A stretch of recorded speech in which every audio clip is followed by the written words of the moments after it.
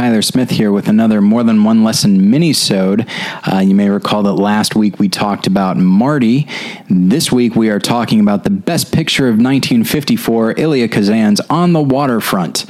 And I am here to I'm here with a guy who he could have been a contender for lead host, but no. Now he's just, what is it? A bum. Now he's just a bum. Which is what I am. Which is what you are, yes. Josh Long. Josh, how you doing? Hi. All right. So, all right, On the Waterfront.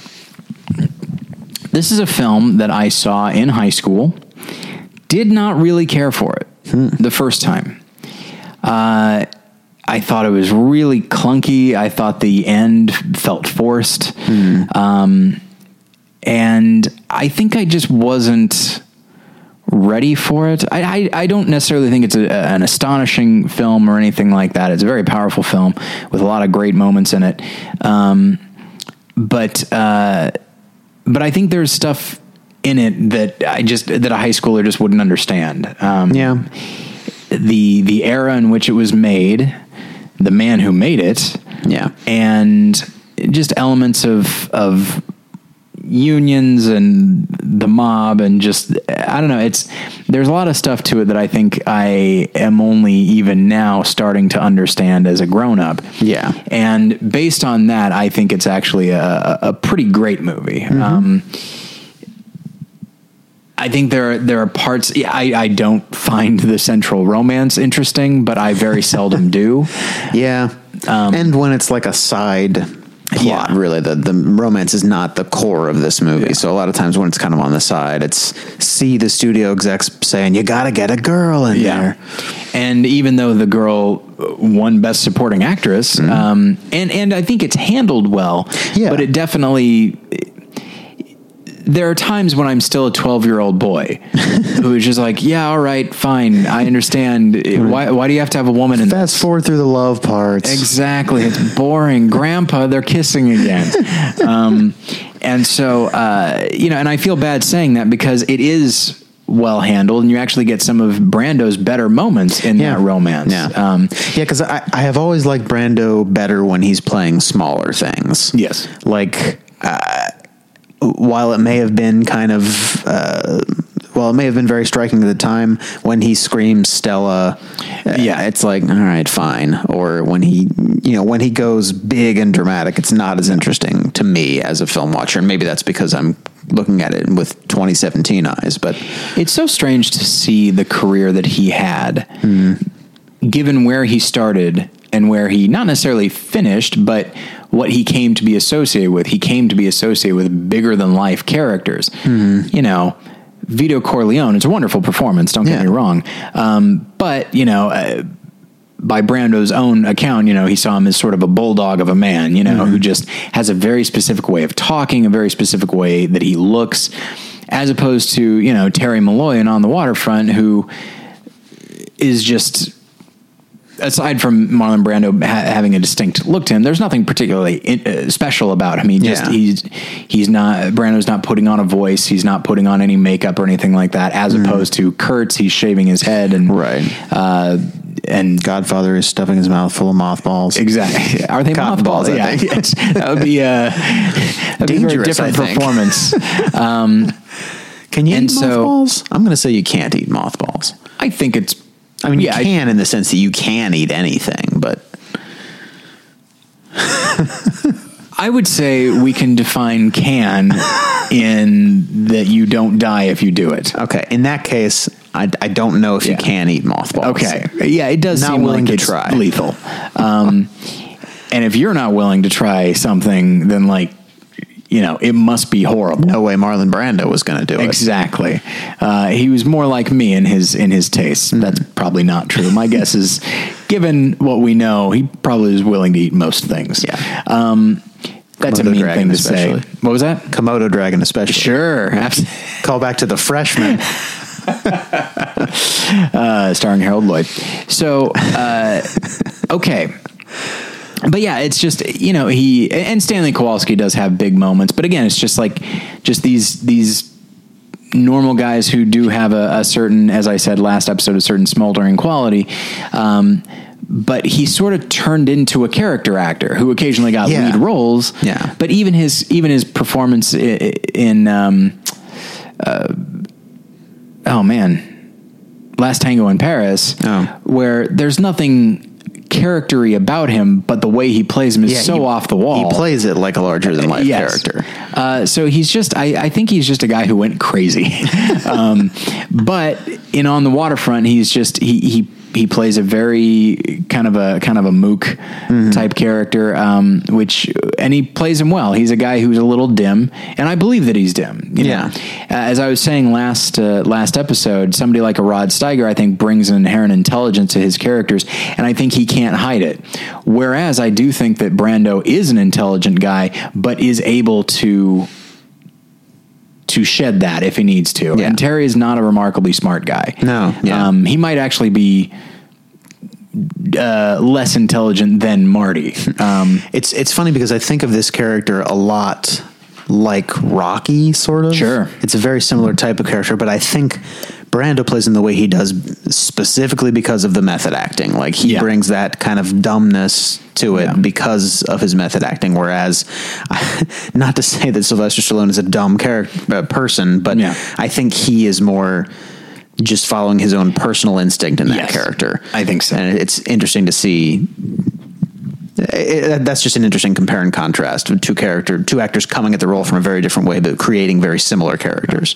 I think I might have told this story about Brando in the past, the story about his acting class where they did with the chickens. That's my favorite Marlon Brando story. It's perfect. And it explains why he is, when he's not going completely insane, why he's such a marvelous actor. As that, and listeners, I'll tell it again. I think I've told it on here before that there was an acting class, and he was in the acting class, and the instructor said, "Okay, you all have to act like chickens who are seeing a bomb drop." I thought it was like hearing an air raid siren. Okay, something that's up above, you know.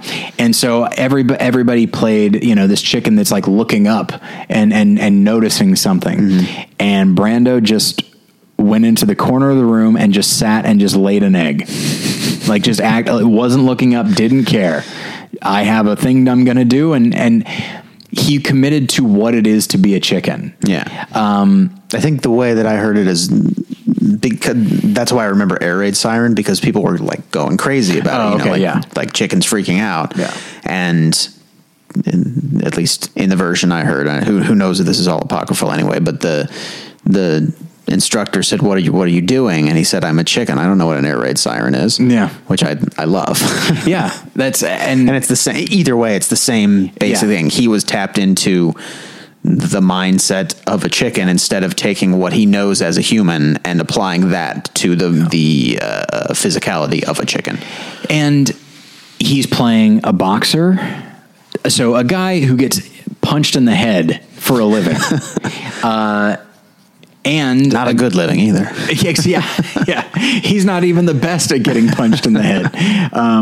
And so he takes a big. I wish when a heavyweight wins like a title, it says on the belt like best at getting punched in the head. But there's also like an ellipsis, and then at the bottom it says also punching others in the head. Let's not forget that. That's a big part. That's half of it. But and the character at the end, it's so interesting that we're talking about this and Marty. We're recording these on the same night, but characters that are doing profound things or even thinking profound things, but not totally grasping the weight of it. When Terry makes his big stand there at the end against Johnny Friendly, played wonderfully by Lee J. Cobb, when he's taking his stand there, he is aware that he is taking a stand. Mm-hmm. I don't think he knows that it's symbolic of something. I think he just, and everybody else knows that this is a big deal. I think he just thinks this is the only thing I can do. Yeah. And so he does it. And I don't think that Brando imbues him with anything more than that. Mm-hmm. And I think that's what makes the character so real. Yeah. But I will say that his is not the only amazing performance. You have, Eva Marie Saint, who unfortunately I remember liking in the film, but I don't even really remember why. I feel terrible saying that, but as opposed to Karl Malden, Lee J. Cobb, and Rod Steiger, I do think that the scene, in the car with Rod Steiger, it's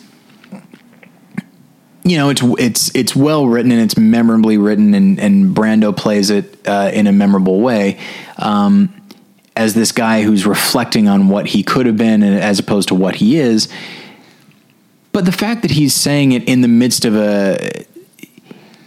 he's saying it as a plea to his brother who kind of sold him out a long time ago. And it's a really, in that context, it's actually even a more emotional scene. Right, because it could come out as just sort of complaining otherwise, but it's there's a melancholy to saying, almost like you've taken advantage of me when I was somebody who the world had already taken advantage of. Yeah. And I think there's a certain degree of self-loathing. It's self-pity and self-loathing where he's just like, I let this happen. I didn't stand up to you, but at the same time, you're my brother. Like, I shouldn't have to stand up to you. You should be on my side.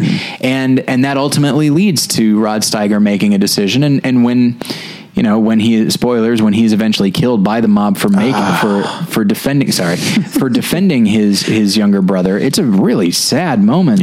And moments like that are what I remember when I think of On the Waterfront. I actually don't even remember. I remember it, but I don't think of the big stand there at the end, which is a big moment. But I think of those smaller moments that are relational. And I do also love Karl Malden in this film. He's a very, in a way, and given modern events and that sort of thing, and people constantly talking about what it means to be Christian and in light of social justice and all that, and regardless of what I might think about anybody who says that, when you see Karl Malden as this priest who's in the thick of it, like he understands that what good is it being a priest in the midst of this neighborhood when the mob owns it?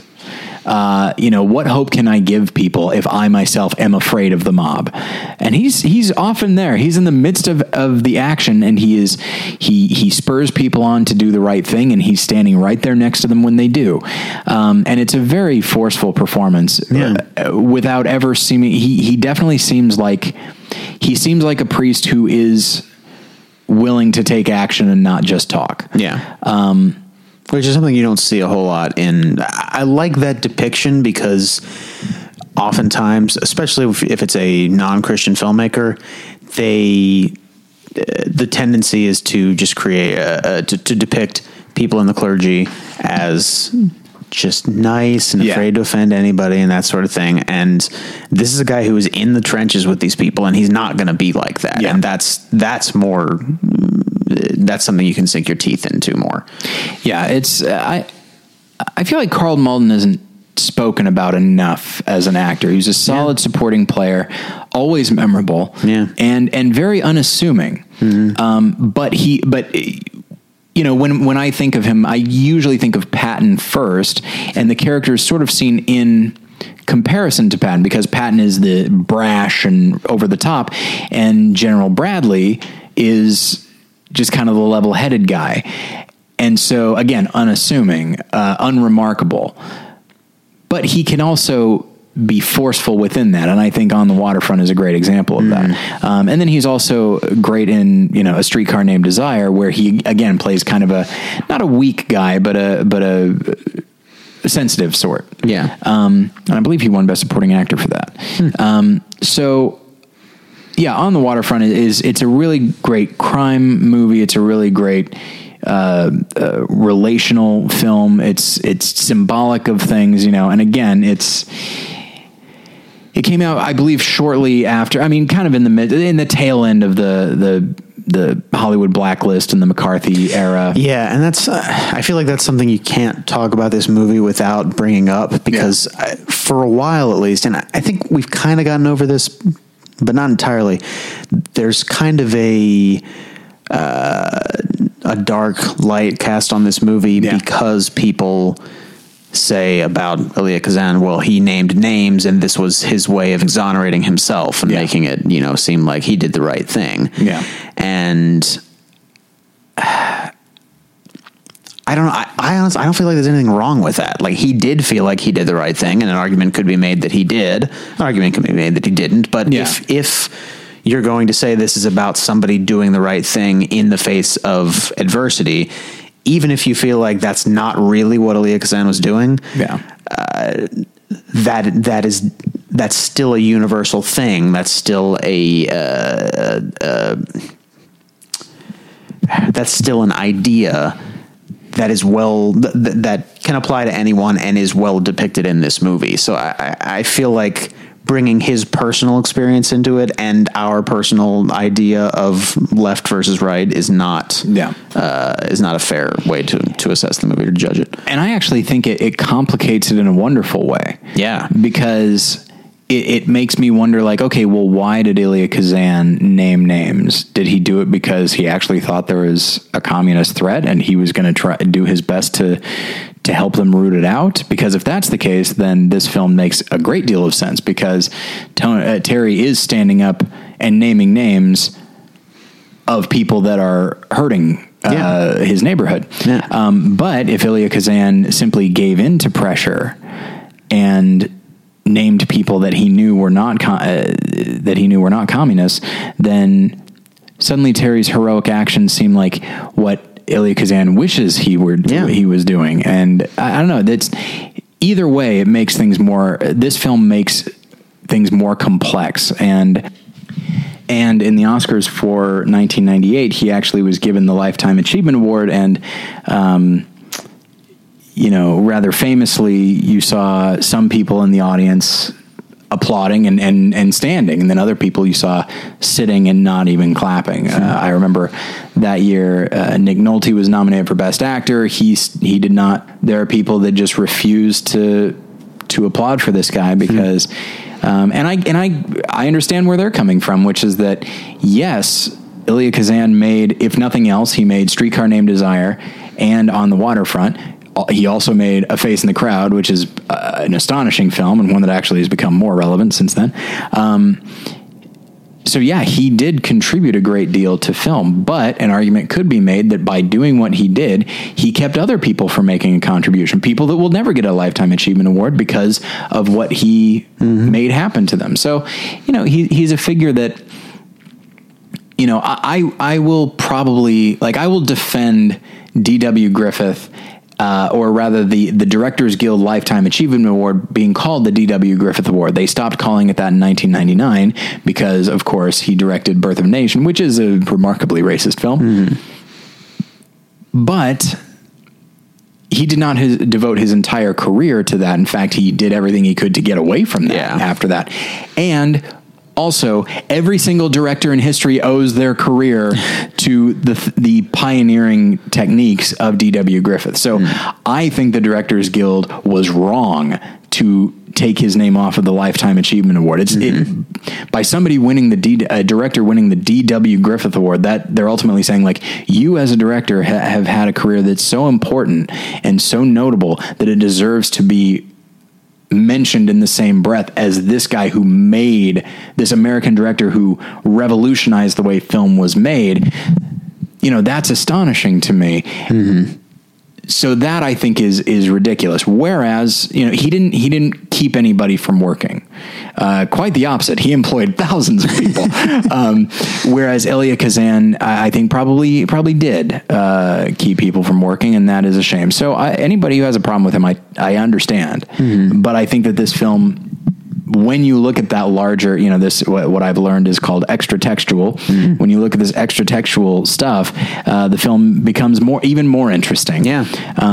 Often I don't like knowing external things when I'm watching a film. I like the film. You want to just take it just for what it is, but I don't know. In reality, no film is just what it is exactly on the screen. So I don't know.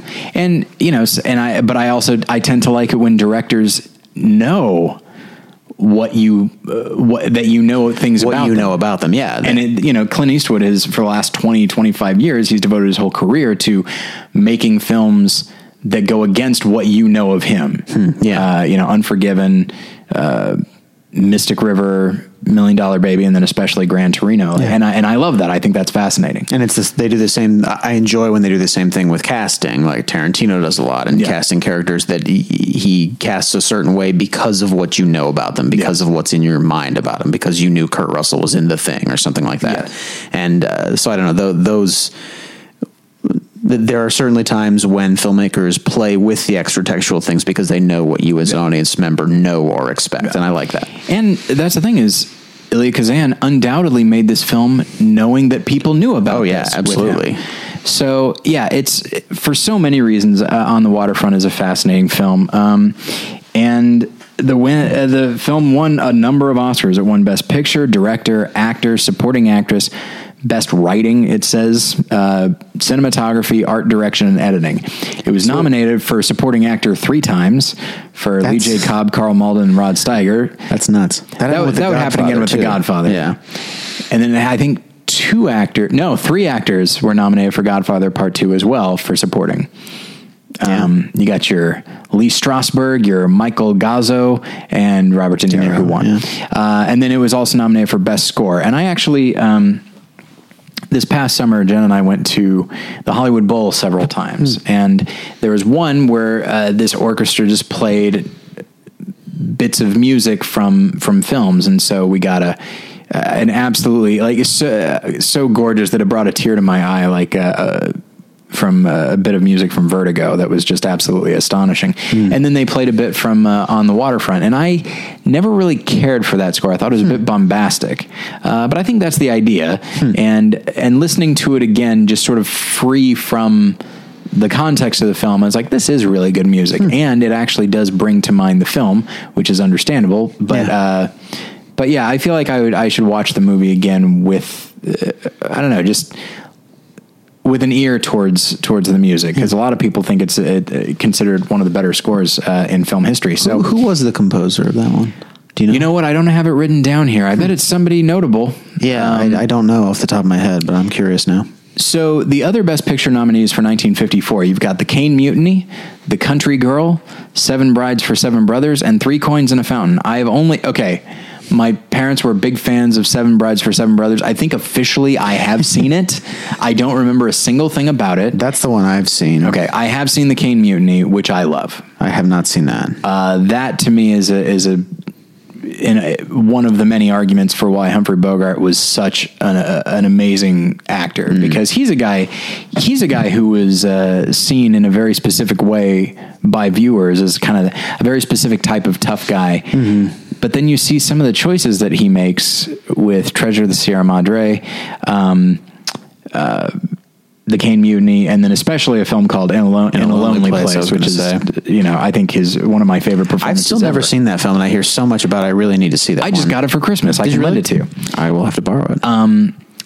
But Caine Mutiny, he plays a guy who is unlikable and is slowly coming unhinged. And Bogart, actually, he doesn't do anything that different than what he normally does. He just ratchets it up. And that's when you realize, like, oh, yeah, he as a person and as an actor has a natural edge to him, and a natural, like, I don't know, kind of a standoffishness. He's standoffish, and he can make you uncomfortable, right? Yeah. If he heightens something, right? And he does it in Treasure of the Sierra Madre quite a bit, and so and Caine Mutiny just has a great cast all around. You've got Fred McMurray in there. You've got Jose Ferrer. It's a really good movie. I like it a lot. It's a little hokey at times, but once things really kick in, once the mutiny really kicks in and the trial, I think it's a marvelous film. I couldn't tell you one thing about The Country Girl. I know nothing about that film. I've heard of Three Coins in a Fountain. I don't know anything about it. I think I was going to say I think that's a comedy, but I honestly don't know. Yeah, I know at least a little bit about that one. The Country Girl, I couldn't. Nothing. Zero. Do I know about that movie? You a big fan of Seven Brides for Seven Brothers? I'm not a huge musical fan, and similar to you, my mom loves that movie. Exactly. There are some fun stories about it. Like I know Russ Tamblyn was in that one, and he was not a dancer when they hired him. They hired him because he could tumble, which is like a gymnastics thing, sort of. and so he just did a bunch of gymnastics type stuff in it. But apparently, like, yeah, there was one other one that couldn't dance too. I think the main one couldn't dance. And like the whole thing was about singing dancing brothers, and Russ Tamblyn couldn't dance, and then like the main one doesn't dance or something. Seems like the main one should be able to dance. Maybe that's part of the. See, I don't remember, but that might be part of the movie that he doesn't dance. I don't know. Fair enough. But there's a song about the rape of the Sabine women, which seems like a strange thing to put in a lighthearted musical. Oh, it was a different time. People were super into that kind of thing back then. So for me, all I really have to do is compare On the Waterfront and The Caine Mutiny, and which one is better. And honestly, as much as I love The Caine Mutiny, I do think that On the Waterfront is probably a better film all around. And for me, I'd say On the Waterfront beats out Seven Brides for Seven Brothers. But there are a number of films that came out in 1954 that are really great and memorable. The Disney 20,000 Leagues Under the Sea is something I grew up on. The animated version of Animal Farm, which we now know was funded by the CIA. Did you know that? I think I did hear that. That only came to light in like the last 15 to 20 years, and it's astonishing to me. Dial M for Murder, which I still have not seen. Dial M for Murder is good. The original Godzilla, which you bought me for Christmas, I think, a few years ago. That's a good one, too. The David Lean film Hobson's Choice, starring Charles Lawton. I have not seen that. It's good, not great, but it is good. And I think it's worth seeing. I've never seen Johnny Guitar. I've heard good things. Johnny Guitar is pretty good. It's one of those genre ones that stood the test of time because it's genre, but also because it subverts some of the things you expect from the genre, having like Joan Crawford kind of be the primary villain in it. Who's the hero? Is it Sterling Hayden? Okay. Yeah. Okay, and then we'll skip over some of these that are bolded because we'll talk about them in a moment.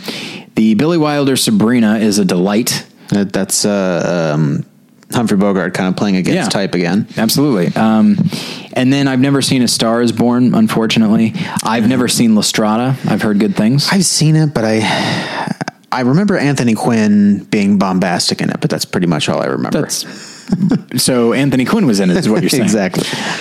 Okay, so there is a marvelous film called Sancho the Bailiff that I really love. Fairly recently I have discovered Mizoguchi films, and geez, they're so great. I think that might be the only one of his that I've seen, but I might be wrong on You would love Ujetsu if you haven't seen that one. Yeah, based on stuff that I've read about it, it does sound like my kind of thing. I didn't think I would like Sancho the Bailiff that much, but but I really, really responded to it. Yeah. I would need to rewatch it because when I first saw it, my thought was, oh, we need to do a More Than One Lesson episode about it. Oh, really?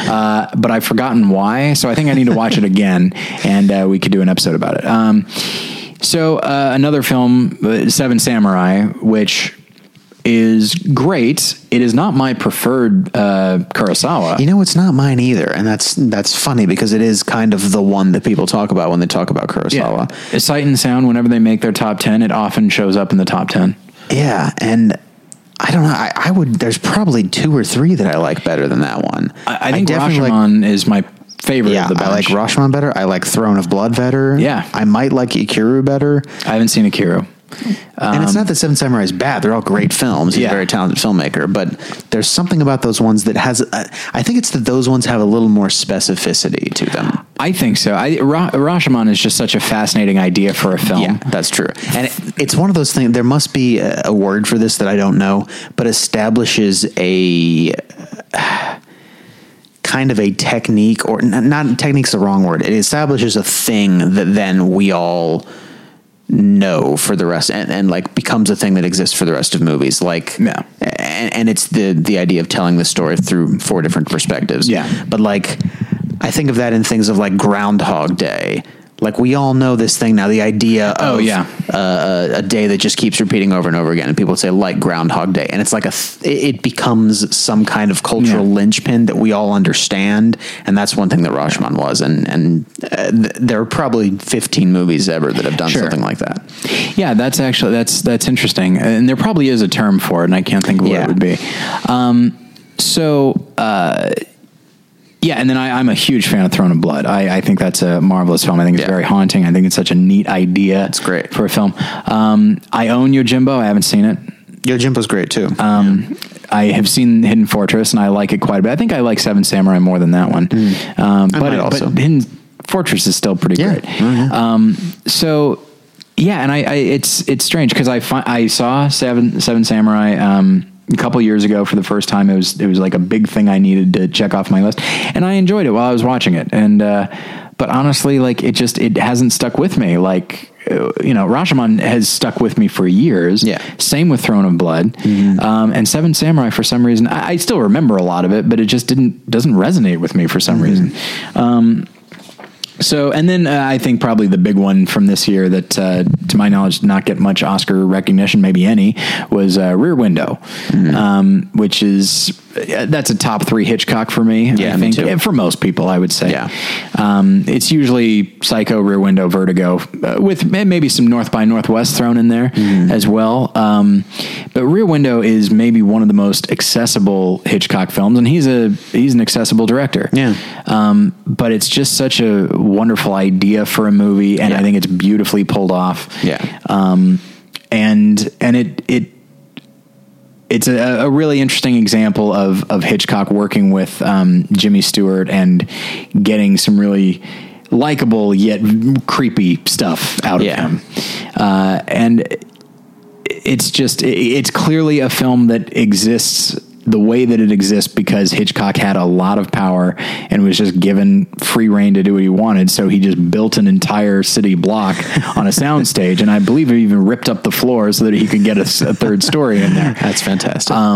If listeners, if you haven't seen Rear Window, you owe it to yourself as film fans to watch it. It's just so enjoyable, and even though it's so contained, it's one of the few films that does that well. It's almost the whole movie takes place in one room, and it does. And it notably doesn't feel like it. 12 Angry Men obviously feels like it, but the whole nature of Rear Window is that he's in one room, but by spying on other people, he's able to get out of it. And we feel like we feel like we get out of that room, but in fact we never do. Which becomes a metaphor for film itself. Exactly. Which is brilliant. Or in my opinion, because I wrote a paper about this, I think it's film, yes, but I think it's actually more television because each window is a different channel. Yeah. And it's like, this one's boring. What's the other one? What's Miss Lonely Hearts up to?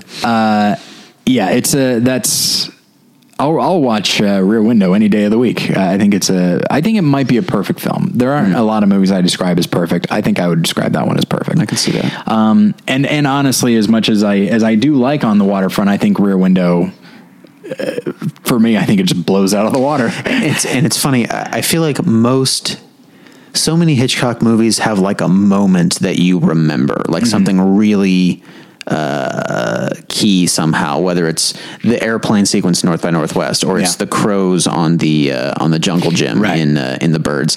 And in Rear Window, I feel like it's the look that Thorwald, when he first realizes that look, and that's such a simple thing. Like a lot of these other are big kind of spectacle things, but that's the moment that always sticks with me. That kind of gives you a chill down your spine. Oh yeah, it's because it's such a fascinating idea because this is a guy who's just looking at everyone else, and for the first time in the film, somebody looks back. Yeah, and it's the person you don't want looking back. Yeah, and it's unsettling in the way that if you were watching TV and suddenly they were looking at you, and you know that they're looking directly at you. Yeah.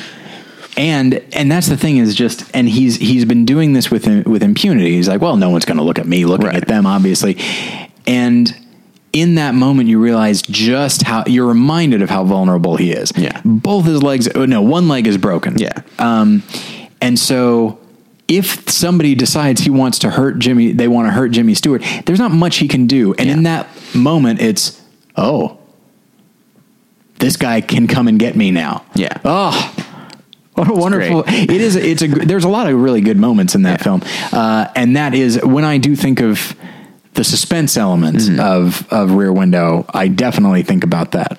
And I I think you might have seen it in my house. I had this print made for Jen where someone was awesome enough to go through and take all of the different elements of the back courtyard and all the different windows and stuff, and they put it all together in one wide frame.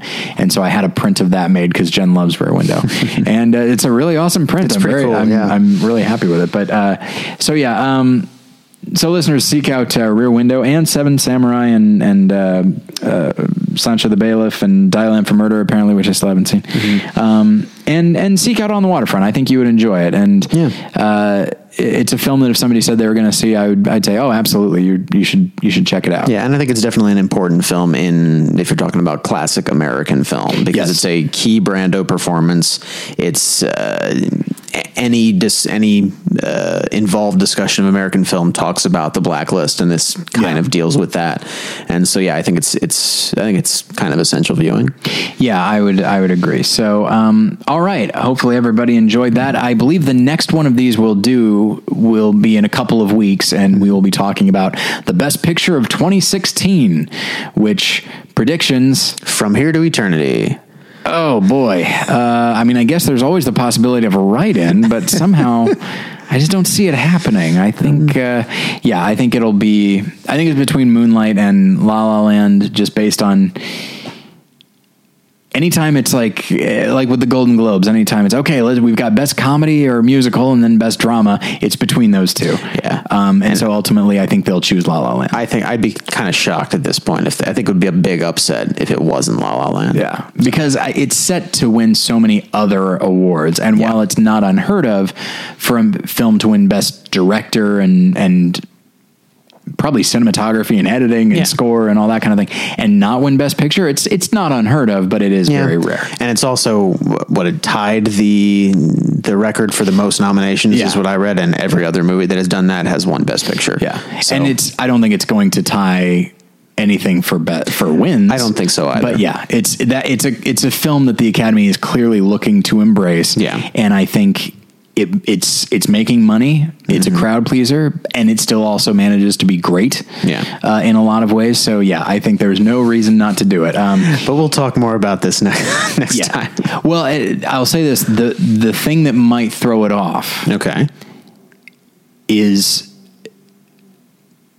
last year there was the Oscars So White thing, and here's the thing, I think Mahershala Ali is going to win Best Supporting Actor. Yeah, I think so too. I think Viola Davis is a guarantee for Supporting Actress. I would have said Casey Affleck is a guarantee for Best Actor, but Denzel Washington won the SAG Award. Did he really? So I think they might want to show just how not racist they are, which means they might wind up embracing Moonlight for Best Picture. It's possible. As opposed to the super white La La Land, where it's even about jazz and the white people are front and center, So I think that could be the wrench that gets thrown into the works there. It's possible. I still think that won't happen, but I can see that. Yeah. I won't be... My head won't explode if that doesn't happen. If that does happen, yeah. If it winds up being something other than those two, then I will be very surprised. If it's like Lion or something, we're going to be like, what? Yeah. Well, every year there's a movie that everybody says like, oh, this will definitely be up for some stuff, and then critics don't really like it. And everyone says like, yeah, this part's good, but overall it's not that good.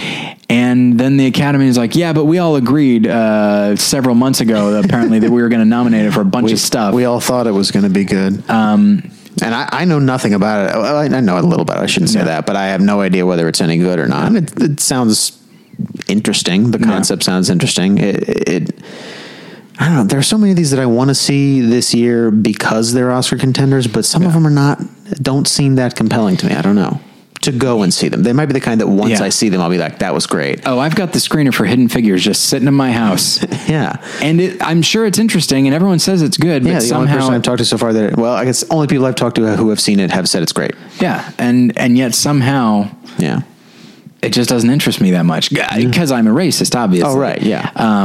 But no, wait, hang on. I saw and really liked Fences. Okay, I'm not racist. Well, it just kind of balances out. You're just normal. Yeah. If you like Moonlight, then you're okay. Whew. All right, thank God. All right, we're being a little bit glib. Sorry, everybody. But yeah, so we will see you in a couple of weeks. I will of course be back next week with an episode about.